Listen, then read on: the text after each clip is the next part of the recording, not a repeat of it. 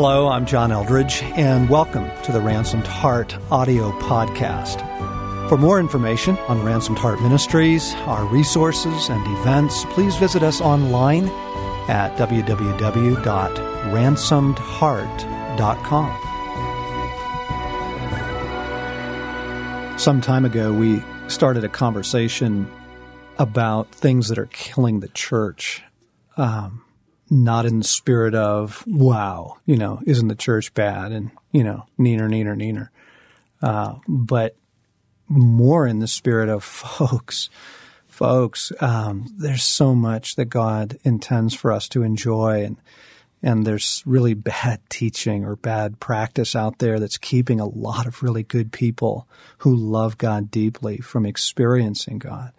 Walking with God and experiencing the life that He intends for us. So the spirit of this is, we kind of want to identify and name those things that are crippling the Christian life in our time, not because we're just mad about it, but because you don't have to live like that. You don't have to live under that. We start off by talking about intimacy with God, and that's normal. That's the point. That's why we're created. Yeah. It's available.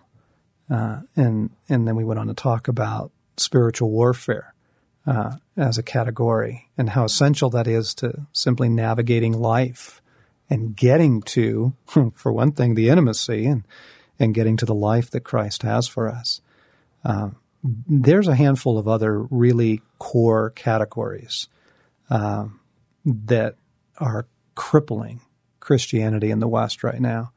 And I think the next one I would name would be that the heart is not central.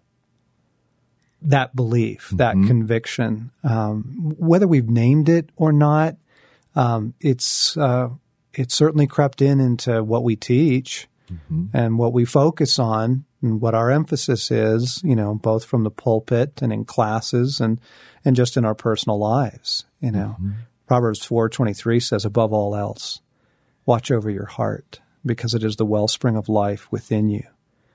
And if you were to just take a concordance and look up the word heart and how many times it is used in Scripture and the vast diversity and importance and significance of the Scriptures on the heart, shall love the Lord your God with all of your heart. Thy word I have treasured in my heart, that I may not sin against thee. God looks to and fro across the earth for those whose hearts are toward Him. He says in the prophets, don't rend your garments, rend your hearts. That's what real repentance looks like. And the New Testament is just full of passages like love one another sincerely from the heart, that God would strengthen us by His Spirit in our inmost being so that Christ may dwell in our hearts. On and on it goes. The heart is crucial to human experience. It's crucial to understanding who God is, to know His heart. And yet, it's not central, not in the practice and in the teaching of a whole big swath of the church these days. In missing the heart in its centrality, what we've focused on is just behaviors, just modifying our behaviors. And we've minimized sin because we haven't seen the depth of our problem. Right. That we can smile. Psalms talks about His words were smooth as butter, but His heart was a drawn sword. Right. We minimize sin when we miss the heart because our problem is so deep and profound and systemic. And then, John, we miss the beauty of the full work of Christ. Right. And that He addressed the problem by giving us a new heart. Right.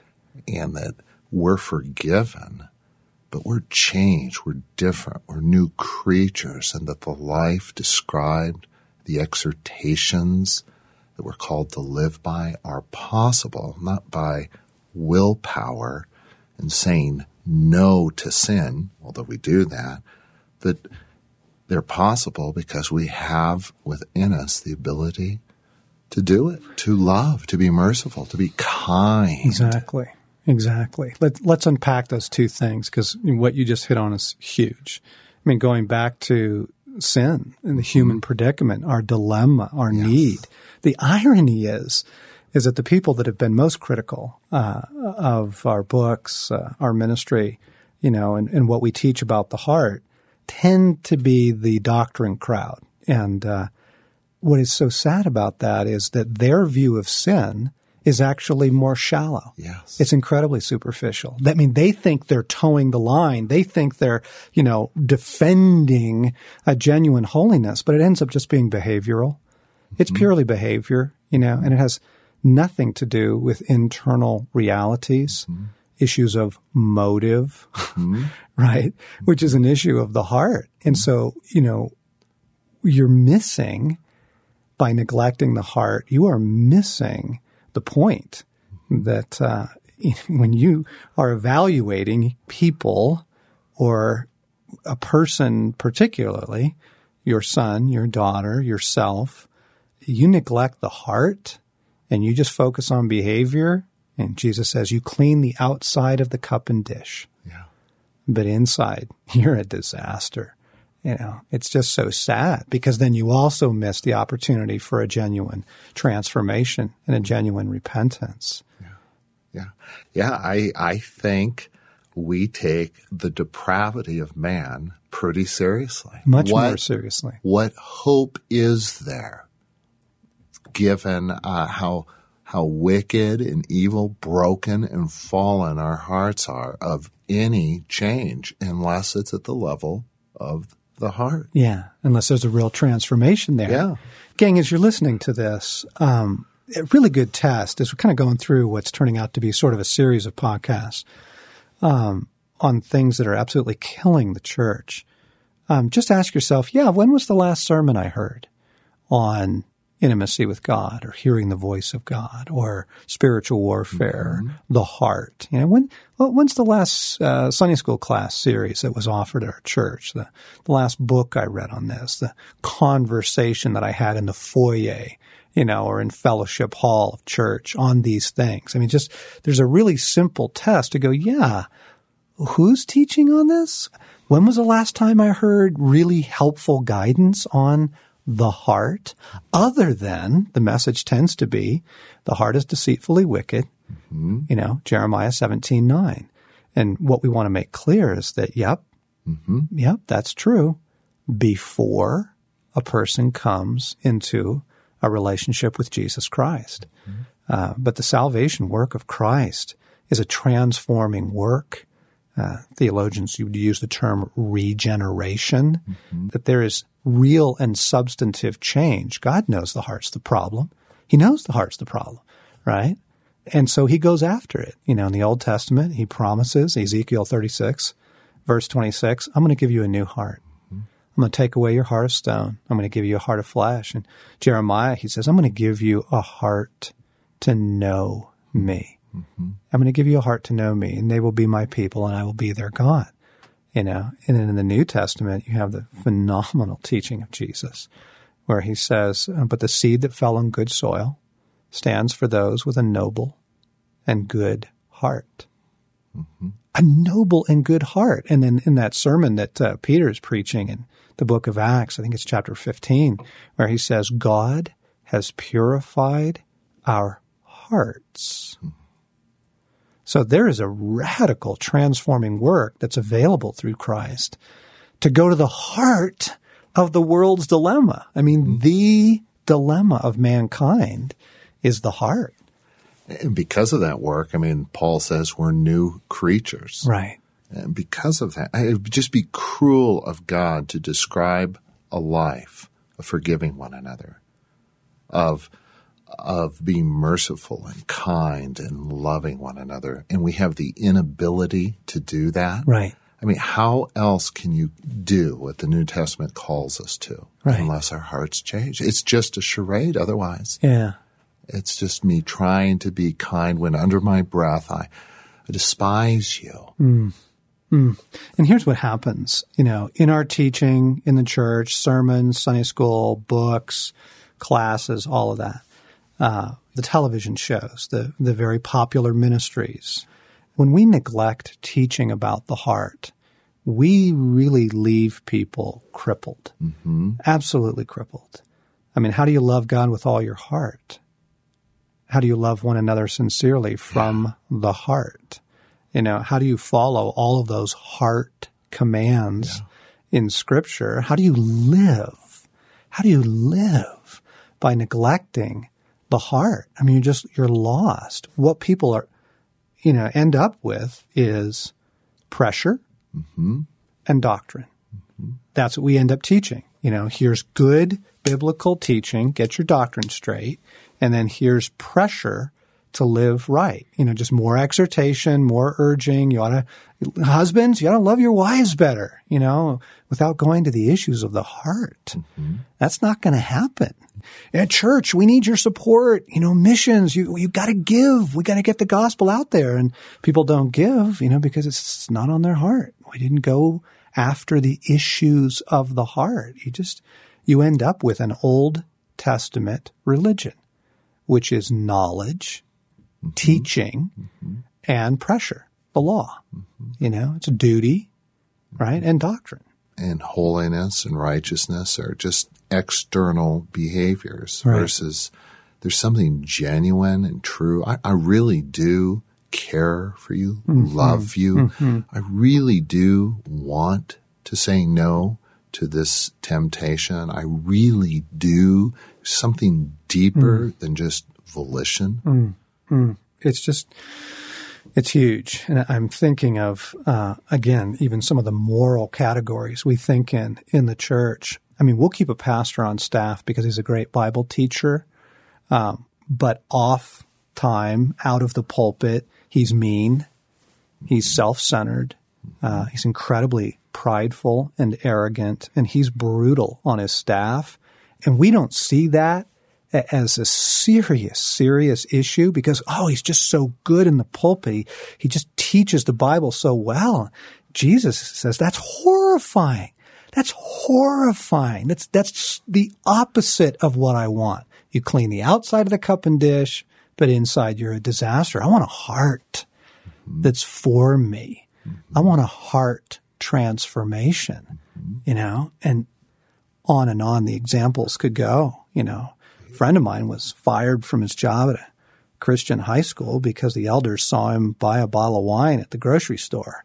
And this was the most effective teacher that school has ever had because he knew the heart and he knew how to go after the hearts of students. He gave them a love for learning. He gave them a love for Jesus Christ. And here the elders, sort of in a self-righteous, smug, holier than thou, here's what's holiness. Holiness is not drinking, which is not biblical, by the way. We strain gnats and swallow camels. You end up with a Christianity that's incredibly unappealing to the world. It just looks so pick-a-uni, so small-minded, and it misses the point. The other circle is John, the group that's casting out demons, doing all kinds of supernatural, knows mysteries and prophecies, and yet does not have love. Yeah. There's something missing on the level of the heart. Yes.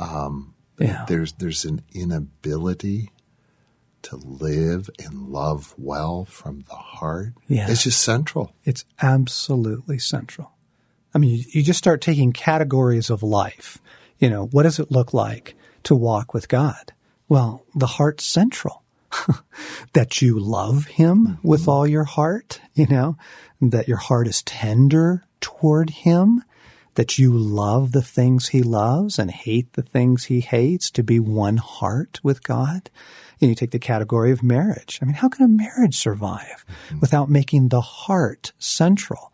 If the husband doesn't understand the heart of his wife, right? What a woman needs, what she was created for. If she doesn't understand the masculine heart, I mean, just constant wounding, bondage, betrayal, misunderstanding, Yeah, and actually, John, to the people who disturb you, who are disruptive, who in your lives, to understand, when their behavior, what it's coming from is an issue of the heart. It actually gives you, I think, a little more compassion. Right. That's what I need to go after. Oh. There's a broken heart here. Yes. That's deeper than maybe just a defiant, willfully sinful person. Okay. That may be true as well, but beneath that. Okay, it's huge. It's huge, Craig. The whole category of transformation. How do people change, and whether that's an addiction, a sexual addiction or a chemical addiction, whether that's depression, issues of anger, pride. I mean, the whole question of transformation. The scripture makes it very clear. Oh, without the heart central in your approach to transformation, it isn't going to happen. So marriage, transformation, holiness, godliness, parenting. Yes. Oh my goodness. If you don't understand the heart and it's not central in your thinking about parenting, right? What are you left with? But fear, manipulation, pressure, right? And what's your goal in parenting? Is it a compliant child who leaves home and then all those deeper issues just surface and explode? Or are you after a compassionate child? Right. Whose heart has been trained and guided and freed to live. Right. To love well, to love God. Absolutely. I mean, on and on the categories go. If the heart's not central in a church, they don't teach on it, see it as central, well, then everything's going to be pressure, doctrine, programs, busyness, performance. It's all the externals. Hey, we got to get this going. We need to do this. We need to do that. You need to show up more, all of those things. And you miss the point. The heart is absolutely central. You were going to say more. Yeah. We spoke earlier about intimacy. It's intimacy on the level of the heart that God yearns for. We spoke about warfare, John, and that's the very thing the enemy wants to assault and prevent, diminish, is the heart, truly and purely loving God. And Craig, I think the real issue, I think there's two reasons why the church has really neglected the heart. One is a misunderstanding. It's bad doctrine, believing that Jeremiah 17:9 is the only verse in the Bible on the heart, and that the heart remains deceitfully wicked. And so, man, of course you got to get rid of it. Just, you kill that thing, you put it aside, and you teach and talk about other things, and we just don't have the time to unpack all of this here, but there is, forgive the promotion, we do have a series on the good heart where we unpack that more because we don't have time to go into that today. I think first reason is misunderstanding, and I think the second reason is an unfamiliarity, an awkwardness, that the leadership are not living a life from the heart, dealing with issues of the heart. They don't know how to heal the broken-hearted, or set a captive heart free. They, they're so unacquainted with it that they're uncomfortable with the issue. So you have kind of the misunderstanding of the heart being wicked. Well, we got to get rid of it, and then you just have simply the uncomfortableness of it. They're awkward with the heart, and so they avoid it, and therefore everybody else has to because they're not teaching and training and guiding people in it. And it's absolutely unspeakably tragic. Just an aside here, just as I'm thinking about it, John, it's so often that the people who don't believe the heart is good also don't have a devil.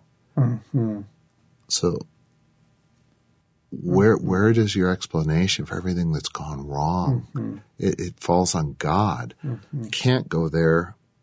Therefore, we can't have a good heart. It's kind of a circular thing. It's just their theology that just doesn't allow that. Yeah, it's true. It's true. Thanks for listening to this week's podcast. We hope you loved it.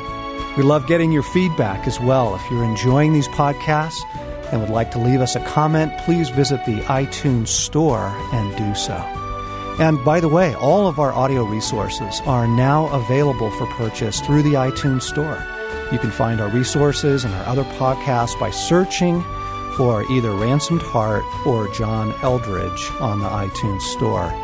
And to find out more about Ransomed Heart, our podcast, our events, and all of the things that we're offering and doing, come to our website at www.ransomedheart.com.